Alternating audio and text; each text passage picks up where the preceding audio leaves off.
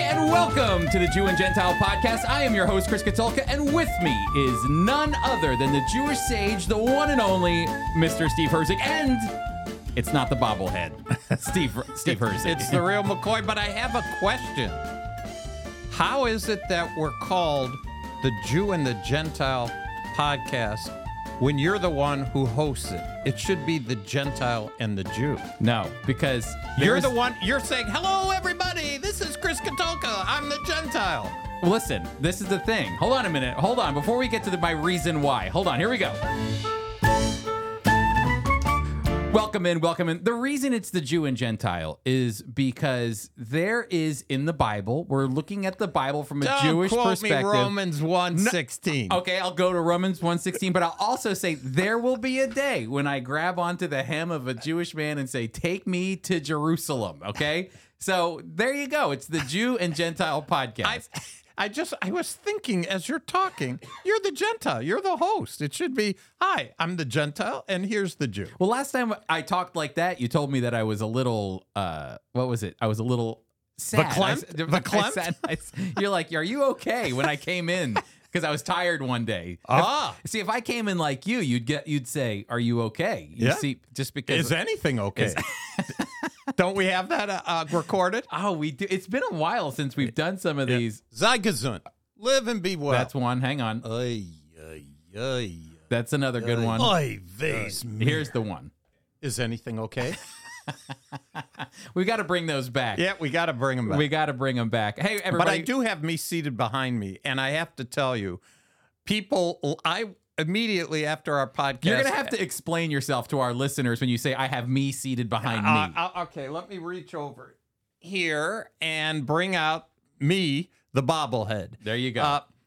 That was a very nice gift that you gave. You sent a picture to some company and asked that it be dressed in a rabbi's outfit. So I have a talit and a Torah, and it's a bobblehead.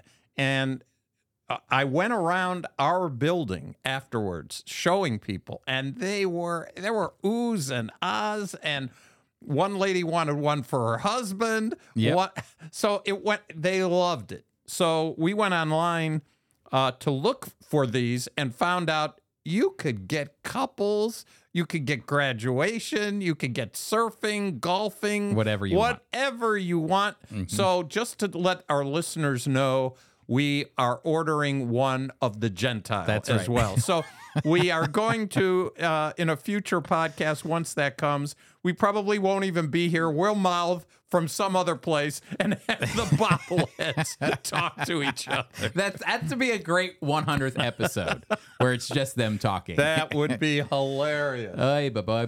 There you go. Yeah. All right, so Steve, before we get started, I found this very interesting article that came across my desk, or better yet, through my feed.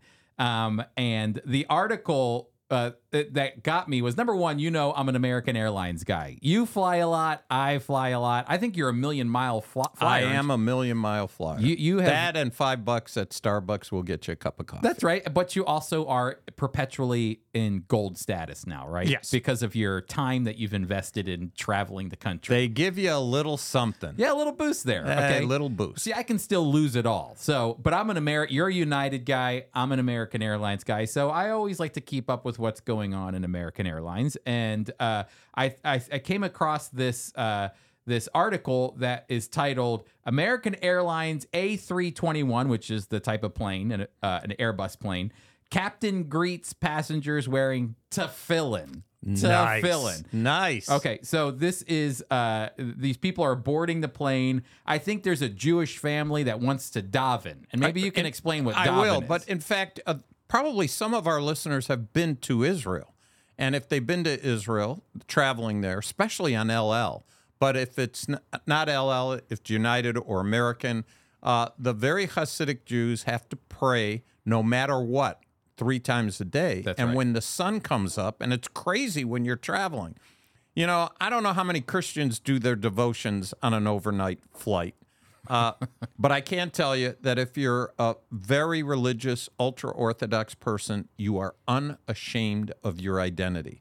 You're going to get up, you're going to walk to the back of the plane, and while you're walking, you're going to spot other Jewish people because of the unique dress that ultra-Orthodox have and say, point to the back, and you need 10 for a minyan, and they're going to pray in the air at 30,000 feet, and they are not going to care who sees them. They are not ashamed to do that. Davening is praying. So when they're getting on the plane, they say with enthusiasm, we have a Jewish captain of the plane. And the writer says... Macher, a big shot, a pilot. The pilot. My son, the pilot. Couldn't be a doctor, but at least he's a pilot. So it says, of course, the job of the captain is to fly the plane, and religion really does not matter.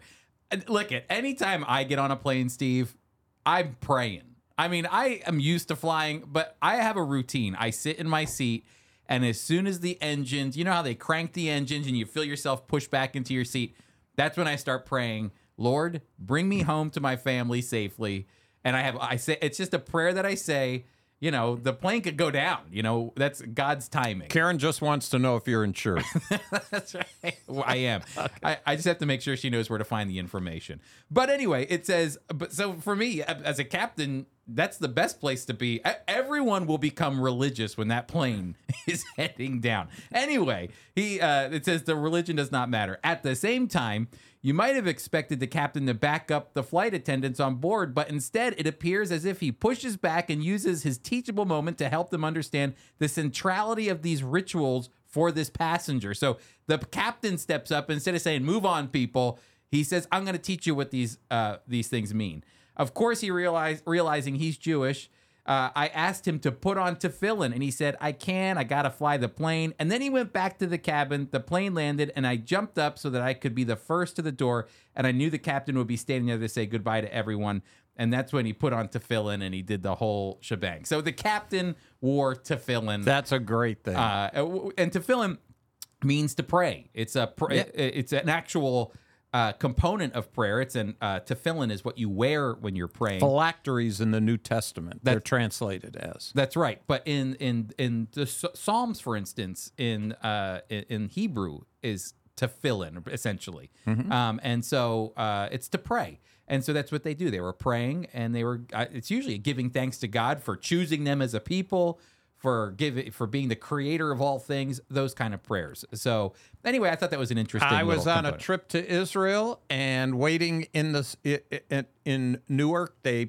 It's an extra security mode that they have. You're by the gate, but then they put a partition that you have to go through. So they check again. They've checked you to get in, but this is now the Israelis who are checking you again. And so while we're waiting, a guy comes over to me and says, hey, we need a 10th for a minyan. I said, he said, you're Jewish, right? I said, well, yeah. And I wanted to explain. Good enough. Here's the Siddur. Go to it. So there I am with our people. We're just starting our trip. And I started off by being part of a minyan. And they're all thinking, ay, what am I doing? What am I going with this guy? Is he Jewish? What's he doing? Anyway, very anything okay?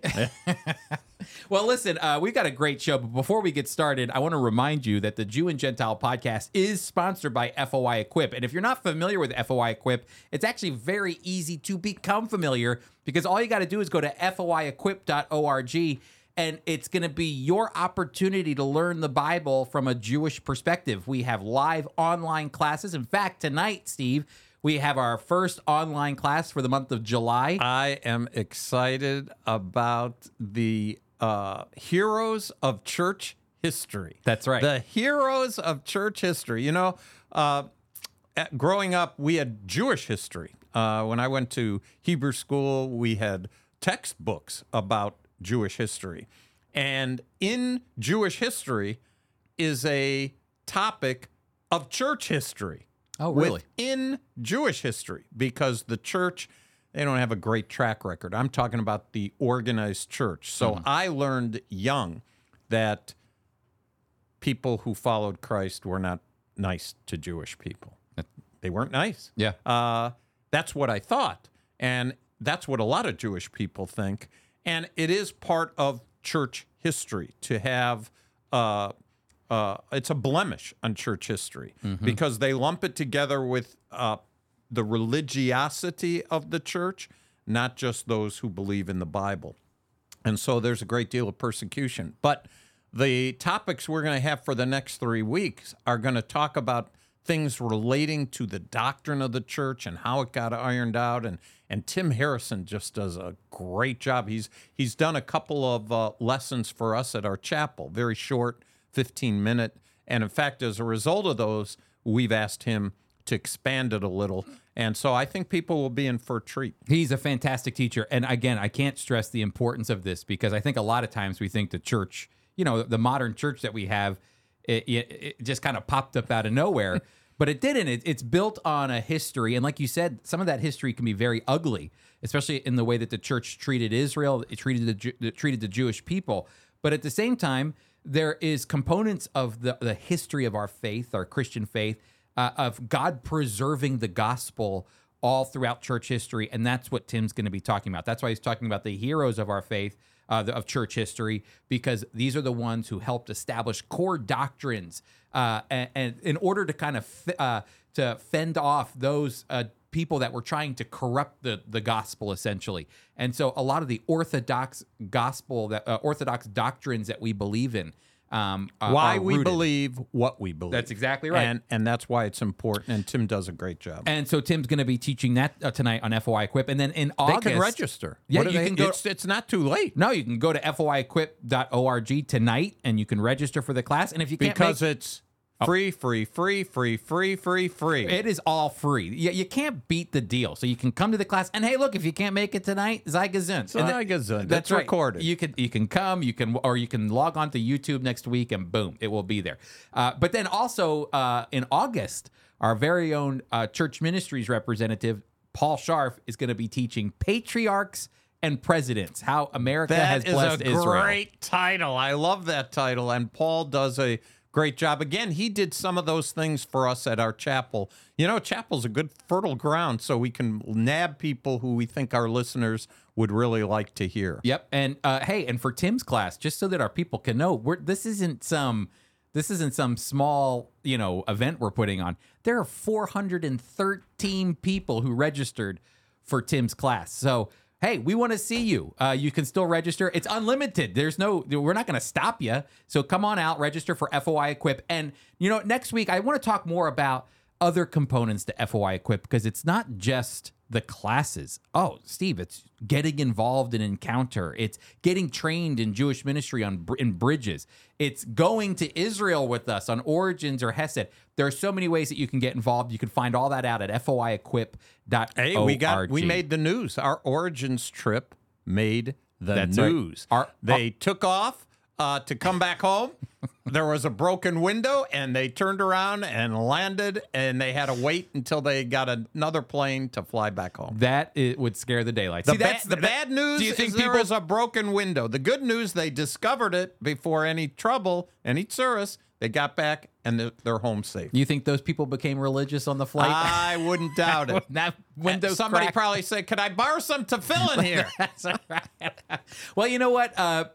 We've been talking about afterlife. And people think about the afterlife, Steve. And it's very interesting how when it comes to the afterlife, people just make up things, based on a personal gut feeling, which I don't always want to trust my gut. And so, especially with the kind of food I eat. So, the reality is we've been looking at what the Jewish thoughts have been on the afterlife. And so we've moved to another one here. And I thought maybe you could pick up. Again, this is from Moment Magazine, and they were asking the question to various scholars, writers, professors.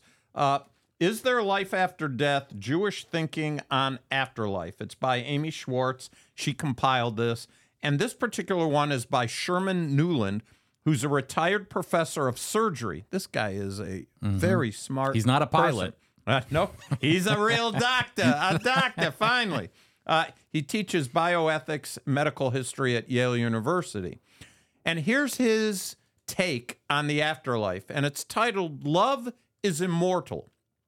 He says, to me, the afterlife consists of the memories that we leave in the minds and hearts of the people we love. Obviously, we all want to leave a heritage for the world, but it's given to very few of us to do that.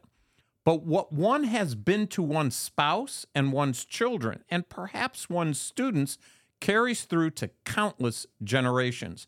I don't believe in immortality, except in that sense. My sense of religion has to do with community and continuity, with going to synagogue and identifying publicly with the Jewish people. Continuity doesn't mean some shadowy figure of your individual self goes on. It means your work and your love go on. Nature's cyclical. Just look, in the last few months, all the green stuff has come out, birds are chirping, everything is renewed. Nature's in an environment in which we die, so others may live, so that our civilization can expand, so new ideas and experience can be promulgated. Why should human beings be an exception to all other biological phenomenon? So, Chris, here is a retired professor, a surgeon, a doctor. He says, when you're dead, you're dead. Yeah. The good news is, if you've made an impact in people's lives, they'll remember you. And that's what you hope for. Boy, I just think the Bible has a serious problem. There's a Harvard professor of theology that I like to read. Levinson is his name, and brilliant man. And he talks about resurrection, and he's proving that resurrection is a lot of times what scholars will do with resurrection, which is what we believe, is that bodily, physical resurrection. Your body is dead and it comes rising out of the grave, just like Jesus's did. That is a very Old Testament it's what the prophets had promised. But a lot of scholars will say that was in the prophets that were writing later on in Israel's history. You don't see resurrection in the Torah. Or even some of Israel's history. You don't see it there. You don't see it until you get, some of them even argue, until you get to the time period leading up to Jesus. So very close to Jesus's time is when this theology of resurrection is being developed.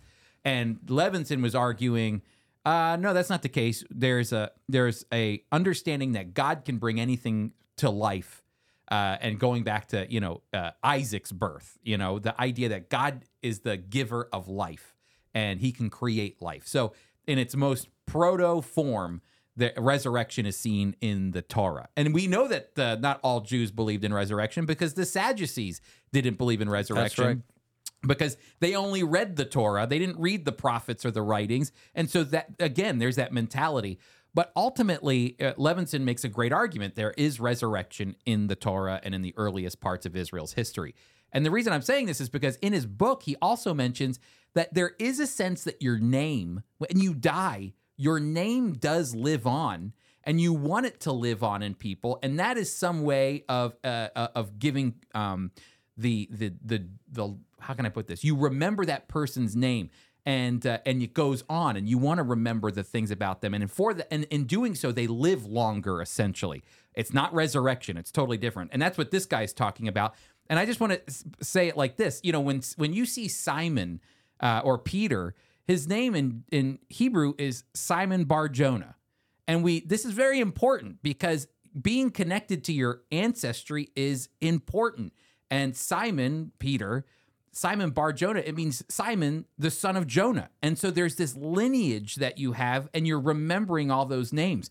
A lineage was important because you're remembering almost every name of the people that are in your family. We don't think much about lineage that much. With Ancestry.com, I think we've changed a lot of that. I'm interested, but my parents never talked about lineage. I don't even think they knew. I didn't know who my great-grandfather was. I knew who my grandfather was. He never talked about his dad. What does that say about us in the modern culture? That is an interesting perspective. Ancestry has helped. I know that with my own family, because of the Holocaust, there's nothing much back further than my grandparents, who got here before World War II. They got here at the turn of the 20th century. But Alice and I did go back to Warsaw on my father's side, and indeed found some information about the person I was named after who died in Rottaveh, the town, when the Nazis came in and killed her. So, believe it or not, I was named after my great-grandmother, whose name was Sarah.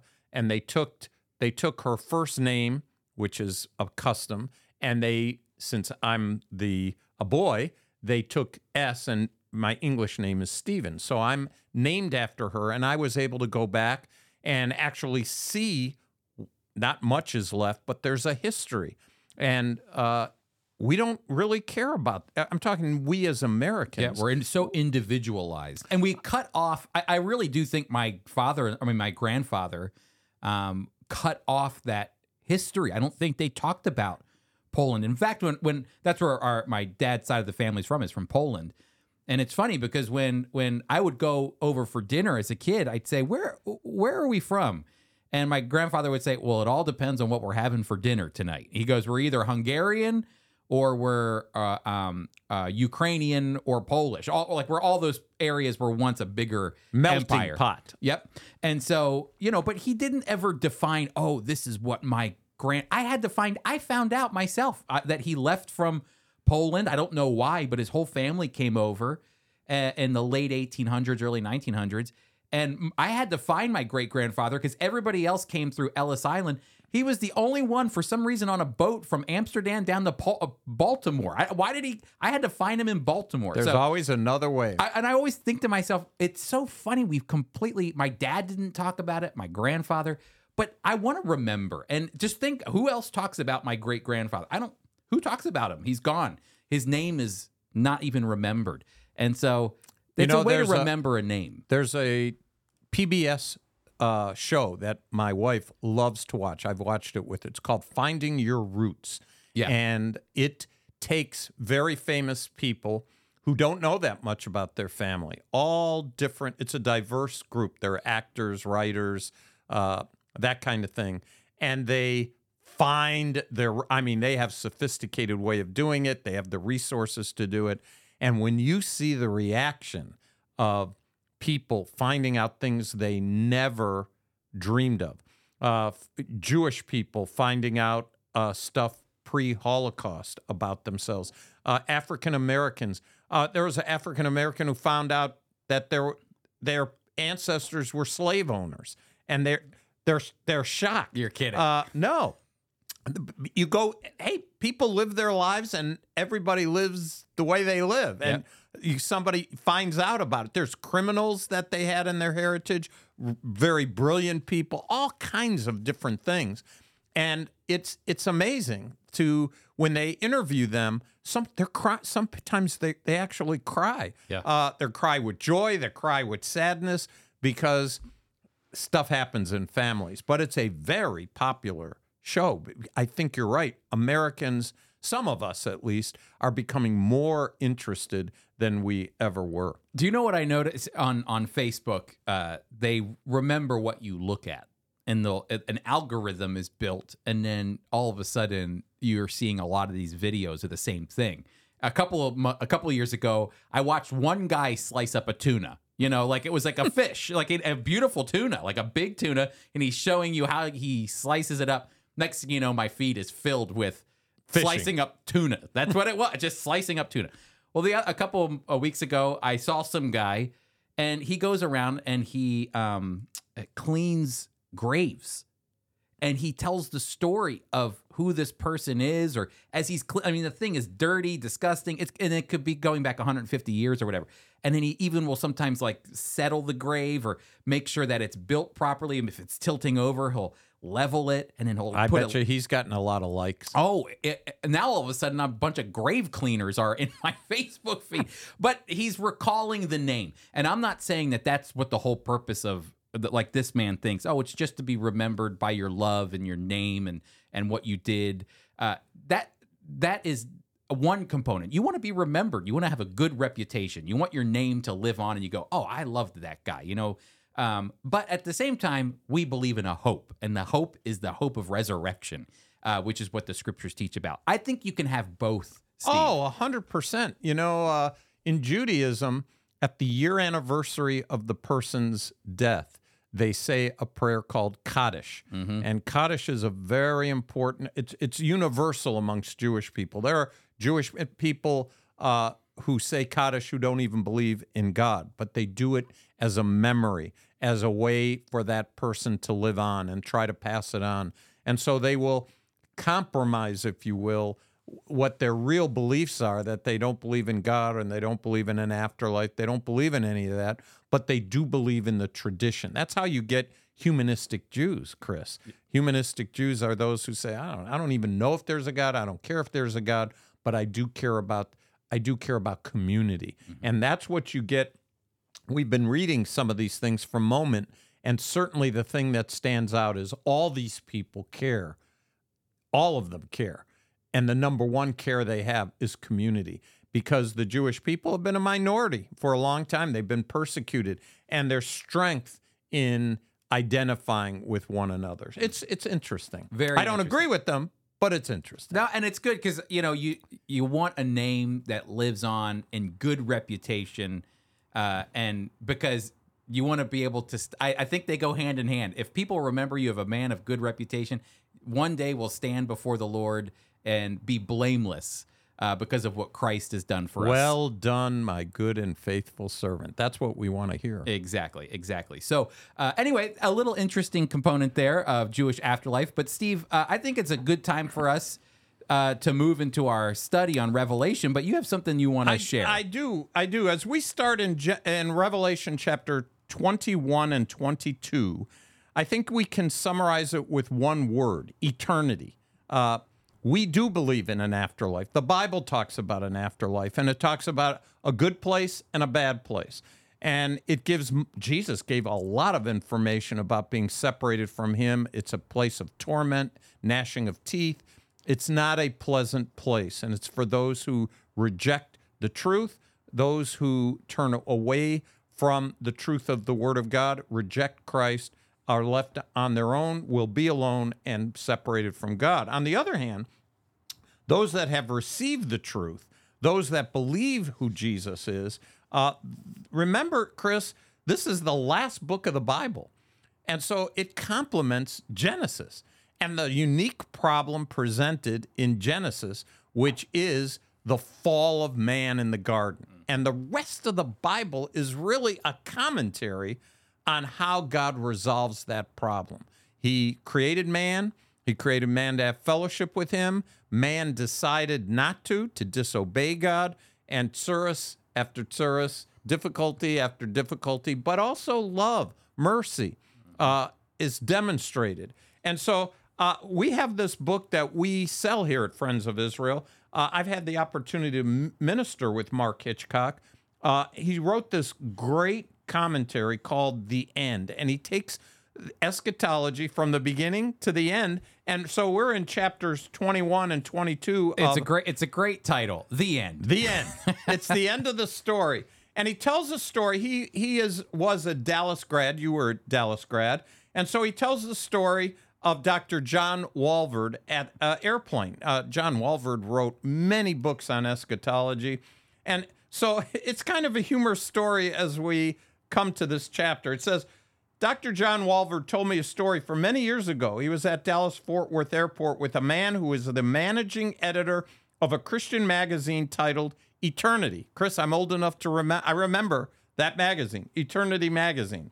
While they were at the airport, they ran into a friend of Dr. Walvoord. He introduced his friend to the editor. After the introduction and a handshake, the friend asked the man, "What do you do?"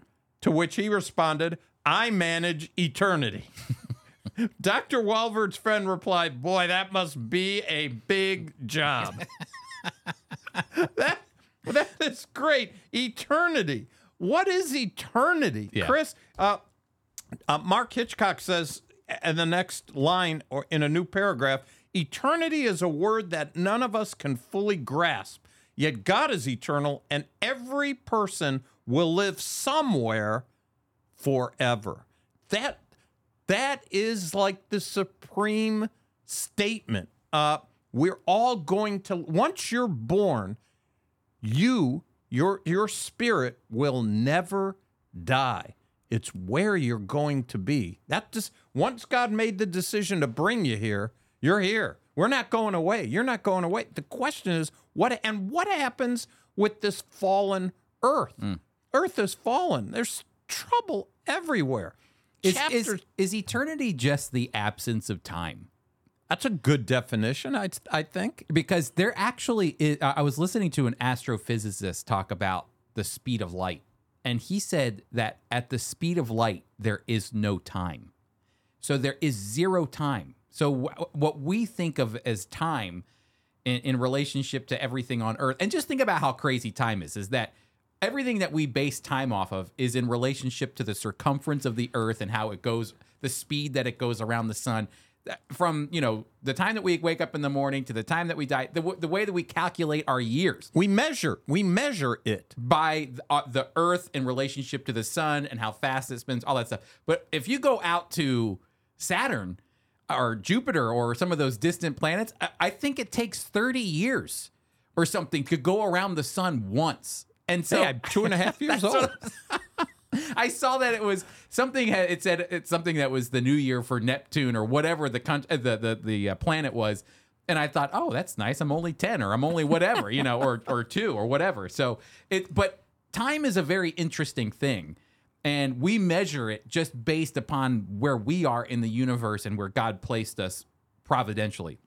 But it's interesting that light has when it's traveling at that speed, there's no time. So does that mean it's eternal? Does that mean there's some eternal components to it? I don't know. I'm not an astrophysicist. I'm just saying that there is when there's an absence of time, does that just mean it's eternal then? There's zero time. You don't think in terms. Well, we have the expression, your time is up. Yeah. When we measure something. Well, in eternity, it's never up. It keeps going. It just is. And it's interesting that God is that way. He's eternal. He is. And when we started the book of Revelation, we know he's the Alpha and the Omega, the beginning and the end. He's the one who is, was, and is to come. Mm-hmm. So we are limited in our understanding.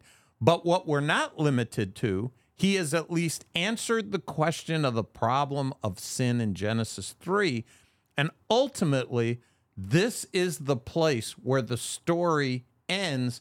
And then obviously preachers for years have said, this end is just the beginning. 100%. It's a great way of wording it. But you can almost hopscotch over from Genesis chapter 3 or 2 all the way to Revelation chapter 20. If you hopscotch, there's a lot of similarities between. It's a happy story. Yeah. If you just go from Genesis 2. Just go from Genesis 2 to Revelation 21 and 22. Hallelujah. Praise the Lord. Everything's great. It's an interesting picture. It's a lot like the Exodus story and what the Israelites did. When the Garden of Eden was created, I believe it was meant to be eternal. I don't think that they didn't talk in terms of time, it seems like. And so the point of the garden, too, was that the garden was supposed to grow.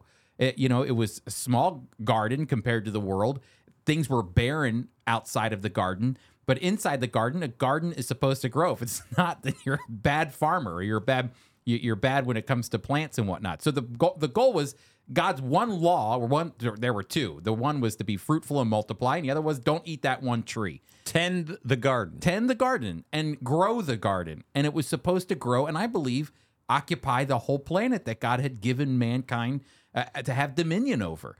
And of course, right away, the fall happens. Adam and Eve disobey God and are banished from the garden. But it's interesting is that you go from the garden to the city.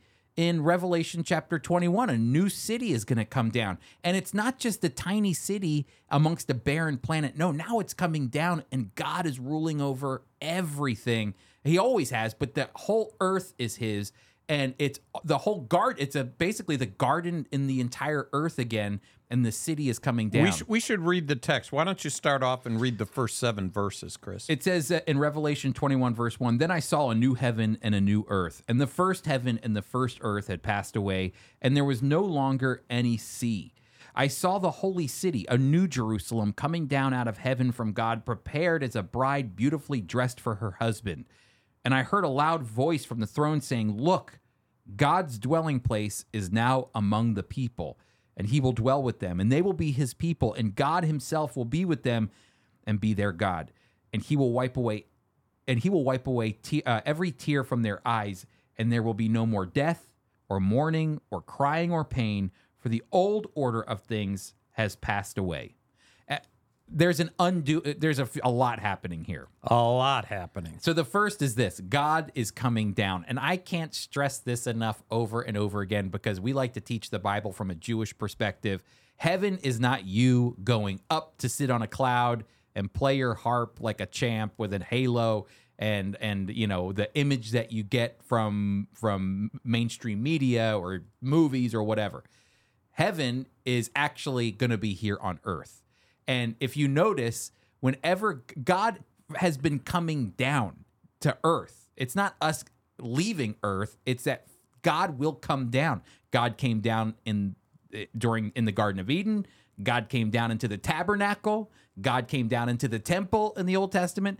God came down into the person and work of the Lord Jesus Christ. Jesus came down. That's what Philippians chapter 2 is all about, that Jesus left the heavenly places, but he thought about us more than he thought about his position with God, and he came down and took on the likeness of man and the crumminess of the world and all of it. He became a servant, even to the point of death on a cross, and in his obedience to the God exalted him and made his name above every name. And so there's Jesus came down, and now again we see the Holy Spirit came down, and now what? God is coming down. So the picture is God coming down, Steve, and not us just going up. And we do go up to be with the Lord when we die, as long as the Lord tarries. But there's a day coming when we will all come back down with him in our resurrected form. And that's the picture. Finally, God is coming down to his creation once and for all. And when he does, Chris, as you so well described, something happens for man. In verse 4, things begin to positively happen that change the way man has been since the garden. It talks about wiping away every tear, no more death, nor sorrow, nor crying, no more pain. All those things pass away. It's easy to read the words, but the consequences, just think about that. Again, in his book, it's very interesting, the nuns that go away. Because in this book, the nuns that go away? Like N-O-N-E. Oh, I thought you meant like a Catholic N-U-N. nun. No. The nuns go away. Mark Hitchcock says there are three things that will be there. First, the holy city, the New Jerusalem, God dwelling his people, which you talked about, and righteousness. But listen to, there's a preacher, pretty well known, named Steve Lawson, very prominent person. And here's the list he gives. Maybe you want to stop me when you think one is pretty cool to talk about, because you didn't know I was going to read this. There'll be no funeral homes, Chris, no hospitals, no abortion, no divorce courts, no brothels, no bankruptcy, no psychiatric wards, no treatment centers, no pornography, no dial-up porn, no teen suicide, no AIDS, no cancer, no talk shows. Chris, we're done. We're done. This isn't our no spiritual... No more podcasts. This isn't our spiritual gift that goes on into heaven. No, we're done. No rape, no missing children, no drug problems, no drive-by shootings, no racial tension, no prejudice, no misunderstandings, no injustice, no depression, no hurtful words, no gossip, no hurt feelings, no worry, no emptiness, no child abuse, no wars, no financial worries, no emotional heartaches, no physical pain, no spiritual flatness, no relational divisions, no murders, no casseroles? No casseroles? No casseroles. I don't know how. What is that? First, no podcast, and now no casseroles? There's no tears, no suffering, no separation, no starvation, no arguments, no accidents, no emergency departments, no doctors, no nurses, no heart monitors, no rust, nor perplexing questions. That's an interest. God will be there. We'll know. We'll know. That's right. That one is, I read it, or it's underlined, and it still hit me. I'm perplexed all the time. That is great. No false teachers. Is anything okay? No financial shortages, no hurricanes, no bad habits, no decay, no locks. We will never need to confess sin. Is that Locks, L-O-C-K-S or L-O-X? Locks. Okay. Isn't that's an interesting list? And there's probably more. Yeah. But it's interesting. This place is going to be a dynamic place. As you were talking through all the places where God came down, the examples in the tabernacle and with the Lord Jesus himself and in the garden, it's interesting that the mystery within the confines of the text is the bride of Christ, the church. We're the mystery of the whole. We're going up. Mm-hmm. And not all people who ever were in the church are going up in the rapture. Absent from the bodies to be present with the Lord. Tonight on Equip, we're going to have our first talk on church history, the heroes of church history. Those folks have been dead a long time, but their spirits, they're with Christ. Mm-hmm. They're with him. So the church will be raptured. There'll be a unique number of people, but in every other instance, he's coming down. And and when he comes, he's making a grand entrance. Mm-hmm. This is where his heaven comes down. Jesus is coming. We already talked about that in Revelation 19. He came down in a body, physical, touched down on the Mount of Olives. All kinds of stuff happens as a result. But in this case, the new heaven, the new earth, the new Jerusalem comes down and some people say it hovers. It hovers the earth. Other people say no, it touches down on the earth, and it has dimensions. Mm-hmm. Chris. It's a cube. Yeah. You go back to the tabernacle. It was a perfect cube. They're two different sizes, as I recall, from the tabernacle to Solomon's. Mm-hmm. This one is 1,500 miles cubed. Mm-hmm. Now, Chris, do your geography of the United States. We're in New Jersey here. We go 1,500 miles straight west. Where are you? About. Give me an approximation. Colorado, maybe, or somewhere around there, I would think. But then you got to go north. You got to go north being that's from Canada for sure. Yeah. So we've got Canada, and then back again. And how far? Think about if you're going east to west. Let's say we're in Colorado. Somebody will tell us on what's the number they text us with their correct measurement. Oh, 424-444-1948. That's right. That's the number to text us how crazy we are. But about 1,500 miles. And it's 1,500 miles up. Yep. So if you drew from south to north in the United States and then propped it up, you're talking from, I don't know, Minnesota down to... You keep going. Texas? It goes on, yeah. So this cube, and that's only the flat part. It's high up. There's a lot of things you can fit in that cube. Yeah. And what we'll see as we continue to study, too, is that there's a reason for this new Jerusalem, and there's a reason for the new heavens and new earth as we continue to study. But, Steve, I want to say this is different than the millennial kingdom. This 100%. This is when finally Satan is dealt with once and for all. At the end of Revelation chapter 20, he's thrown into the lake of fire. There's no more Satan to deceive the nations, and that's really important to understand as well. So as we come into the new heavens and new earth, that's a different time period, a different dispensation that we move into where God's presence is coming down to earth. Jesus reigned in the millennial kingdom. All things are handed over to him, but ultimately now God's presence is coming down. Okay, Chris, is it all burned up or is it fixed up? Oh, yeah, this is a great question. This is the question that evangelicals have been asking a long time. Yeah, I am more, I think in the same way we're resurrected, I think all of God's creation is resurrected. I think Paul in Romans chapter 8 is arguing that all of creation is longing for redemption, and in redemption it means almost like a resurrection.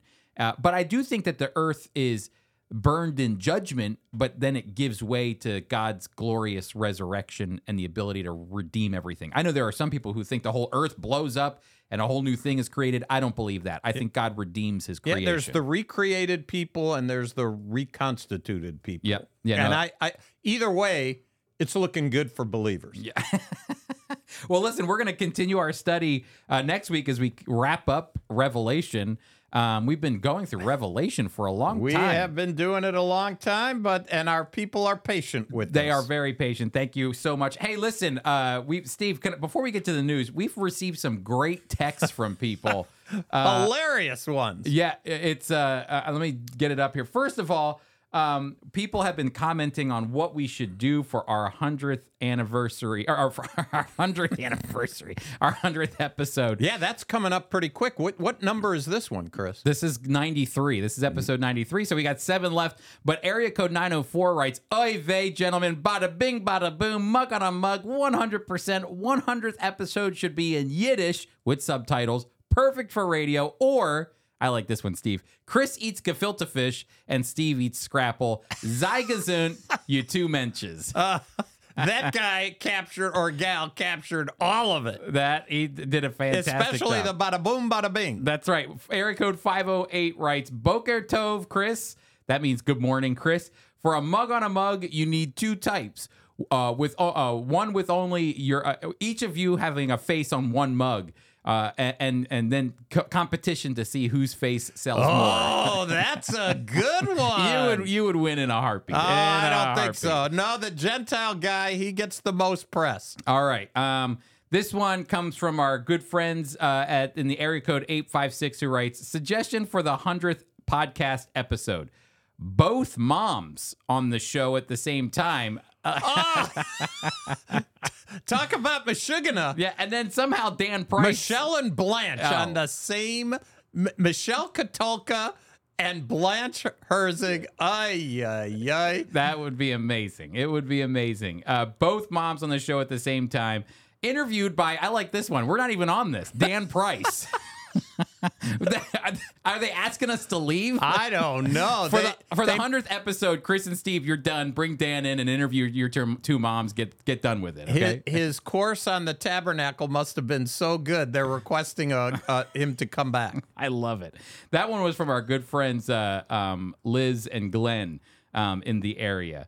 We've gotten a bunch more. People who like Mahjong have been writing in. People who like the podcast. Hey, keep texting us. What about a mug on a mug? We've heard a few people. We're working on it. Our update on mug on a mug. We think we have a place that could make them for us. That's right. We're slowly creeping along here, you know. Our listeners are going, "These guys, they just found a place? What's going on?" You know. It takes us a little while. And actually, we're working with one of our staff people who's an avid listener. He actually was probably listener number 1. I'm not sure. Yes. But he was. And he's the one telling us about it. So now we gotta keep moving. We want to have a mug on a mug available. Mug on a mug. Let us know what you think about the mug on a mug. You can text us at 424-444-1948. Also, if you have an idea for our 100th episode, not our 100th anniversary, our 100th episode, 424-444-1948. Steve, we should be saying that number up front because I'm sure all of our listeners have, by this point, dropped the podcast. You know what they're and moved saying? on. Yeah, that's right. We're out of here. All right, Steve, let's talk about the news. Okay. The first one I think we should talk about is Jenin, Chris. Oh, big time. I think we should. There's an article, but there's numerous articles. Those who are listening, who really are friends of Israel, already know that the operation that they had into Jenin is already over. But it's extensive. And Chris, you know, we have people on the ground in Israel who share with us on a weekly basis. And so we knew as much as a month ago that Israel was going to have to do something. The terrorist location in Jenin is very, very close to the airport in Israel. It's very close to high populations of Jewish people because it's Judea, Samaria. And so we were told a while ago by our friends there that something was going to happen. And indeed, it did. and Israel sent in between 1,000 and 2,000 people, but first they sent in drones. But Chris, they knew exactly where the bad people were. Yep. Exactly. This is a high population area. They weren't randomly coming in with tanks and shooting missiles everywhere. But by the way, they had the capability. If they wanted to blow up the whole West Bank, they have the military capability of doing that. But that's not what they're interested in. They're interested in peace, and they're interested in security for their people. So we were told drones, who they knew exactly where to fly these drones, and they knew exactly where to hit. And so the people who died, who were Palestinians, so when you read about the number of Palestinian deaths from an Israeli point of view, and we would agree, these were militant Palestinians. These were ones who were attacking Israel, who wanted to attack Israel, who were acquiring all kinds of weaponry and explosives. And so Israel first came in with drones, then they came in with their soldiers, and they came in with bulldozers. Because, Chris, I never heard of this before until this. They were actually booby-trapping asphalt roads, regular highways. Like, people have highways. I don't know how you hide IUDs in there. I don't know what you do, but they were coming in with bulldozers, and the road's exploding. And these bulldozers are designed to protect people behind it, but they just tore up roads in order to bring security to that area. You know, it should be noted that the article that we posted that you can read comes from The Guardian. And The Guardian isn't the most, I don't even want to use the word pro-Israel. It's definitely not, it's journalism slants toward the Palestinians. 100%. And so when you read that, just keep that in mind. But it's good information that comes from The Guardian. But it should be noted. We got this early on, and that's why we what happens when we find news, you and I shift it back and forth, we text it, and we leave it there till the time of the podcast. They could go to the Jerusalem Post, to Israel News, to All Israel News. They could go to a lot of different sources. But this article, that when I read it at first, it doesn't label things exactly the way I would, but it's telling you exactly what's happening. The thing that, this is the bad thing about journalism when it comes to Israel, is that they make it seem like this is something that just popped up out of the blue and now Israel's going into Jenin. Number one, Jenin is the farthest most Palestinian territory in the West Bank. It's up in northern Samaria. So it's isolated from a lot of the other Palestinian territories like Bethlehem and Nablus and Ramallah, which is where the capital of the Palestinian territories is. So it's isolated. Number two, Jenin has been a problem for terrorism for a long, long time. It's not, this is a brewing issue where terrorism, the Palestinian Authority, who controls all of those territories, has lost control over Jenin. Jenin is a breeding ground for terrorism. Since the beginning of the new year, or since the beginning of 2023, more than 30 Israelis have been killed by terrorism coming out of the West Bank, which is primarily in Jenin. So again, when all of a sudden The Guardian starts writing about this incursion that's going on with the Israelis going into the West Bank and going into Jenin, and it's the biggest one they've had in the last 20 years. 20 years, yep. Since 2002 with Ariel Sharon. You know, they're missing the backstory. And the backstory is that terrorism is brewing in the West Bank, and they cannot have that happen because, see, at least Gaza is down south. It borders Egypt. It's in the farmlands. It's still not good, but at least it's contained for the Israelis. The West Bank, like you said, Steve, I mean, we're talking about a few miles can make or break the distance between Jenin and a Jewish town, or the airport and we're talking just about a few miles here. Chris, where'd they find all those weapons? That's the other thing. Religion has to do with this as well, and respect for religion. Where'd they find all the stuff? Mosques, and I'm sure in homes. And that's the typical routine. They don't have them in military, No. They don't. The Palestinians, they hide them in mosques. Yeah, that's right. And it's bad. But the point, though, too, is, Steve, is that the Palestinian Authority has lost control of Jenin. And who is in control of the Palestinian Authority? It's the president, Mahmoud Abbas. Mahmoud Abbas is something in his 80s, Steve. He's in his 80s. I think he might have more wits than Biden. But that'd be a race, wouldn't it? What is it saying about our culture? We have these old people.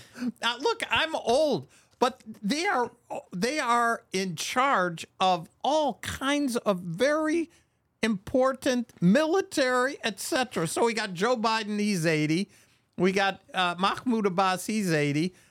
Mahmoud Abbas is going on. He was supposed to have a 4-year term.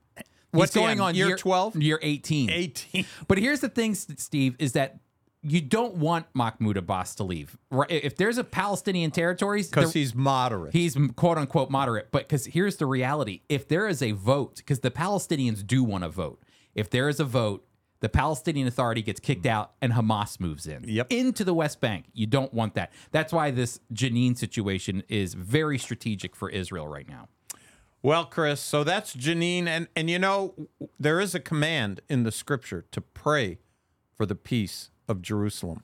Now, we know the implication of that eschatologically, and that, of course, is even so come Lord Jesus. But as we think of peace and praying for them, I hope our listeners will be praying for Israel on a regular basis and for wisdom, because there's a great respect for life and respect for religion on the part of Israel. They don't like doing what they're doing, but in order to keep peace and to keep security of its people, they have to do these kinds of things. I got to tell you, Chris, I have 2 boys. You have 3 boys.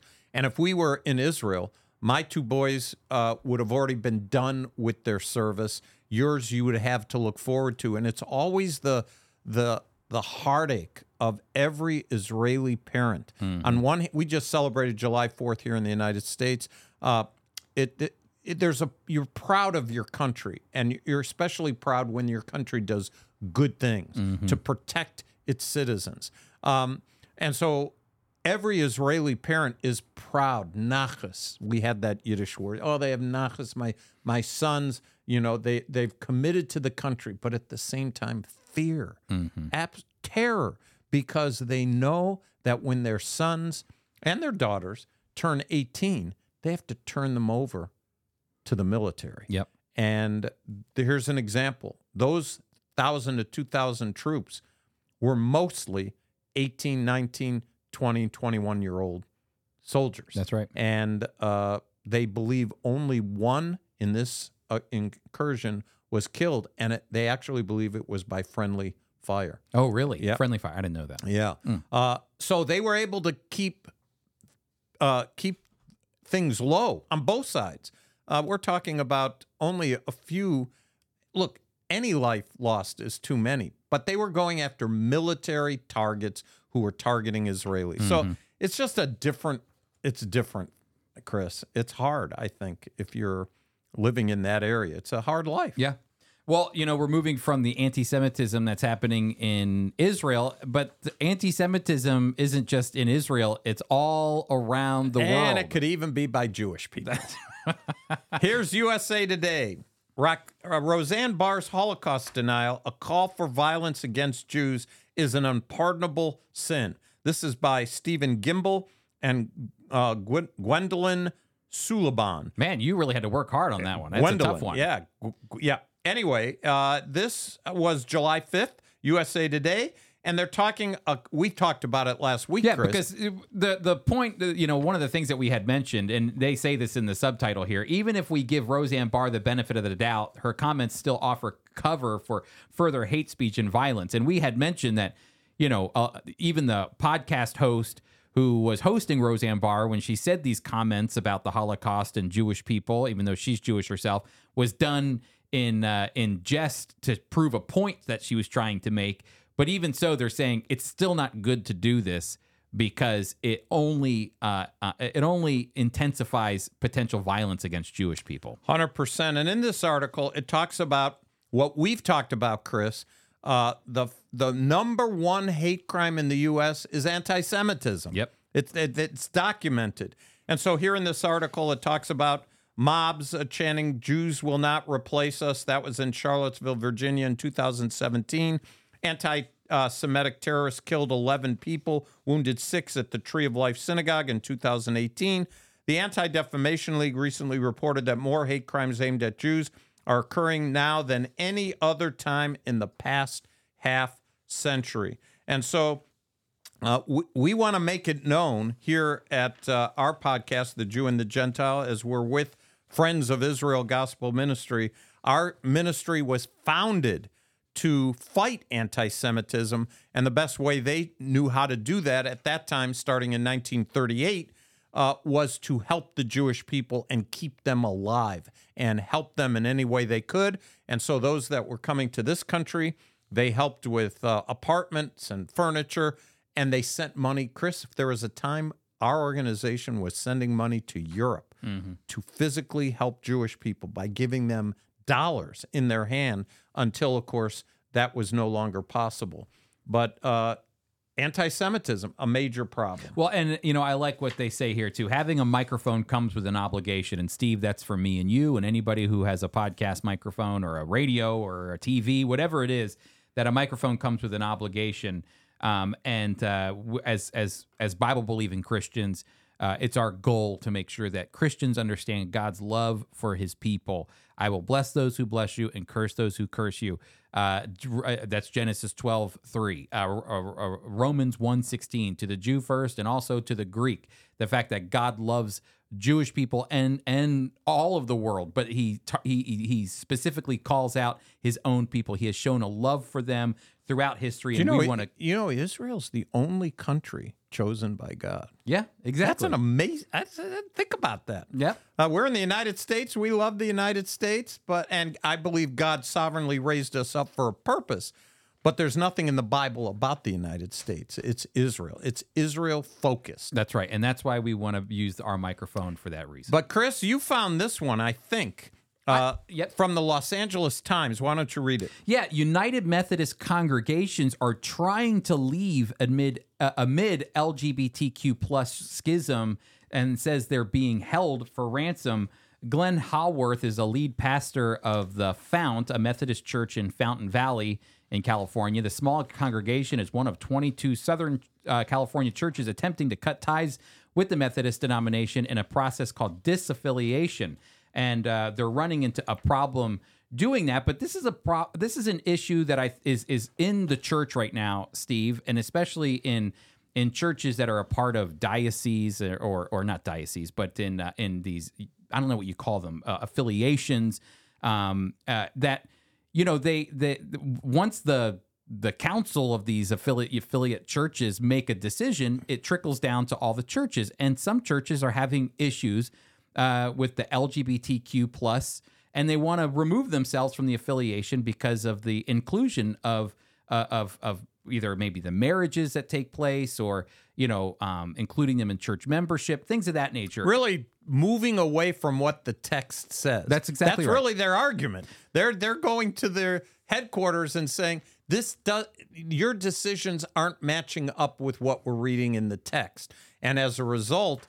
Oh, there's finances attached to this, Chris. Big time. There's a lot, because there's a lot of property, there's a lot of money, all of that stuff. But, it's funny. He says this. I like this. He says, the small congregation of the Fount began considering the option shortly of separating shortly after the Western jurisdiction of the United Methodist Church, which is the California Pacific Conference is part of, proclaimed that their region was a, quote, safe harbor for clergy who identify as members of the LGBTQ plus community, said Glenn Haworth, the Fount's lead pastor. He says this, it's the Bible that we disagree on, Haworth said during an interview on June 19th.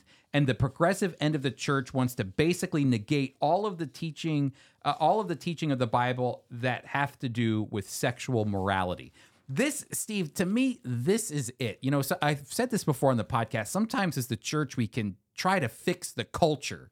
And we're trying to fix the culture. And the culture, to me, is a sinking ship. You're trying to plug up a sinking ship when really we should be focused on the church. And, the culture is going to do what the culture is going to do.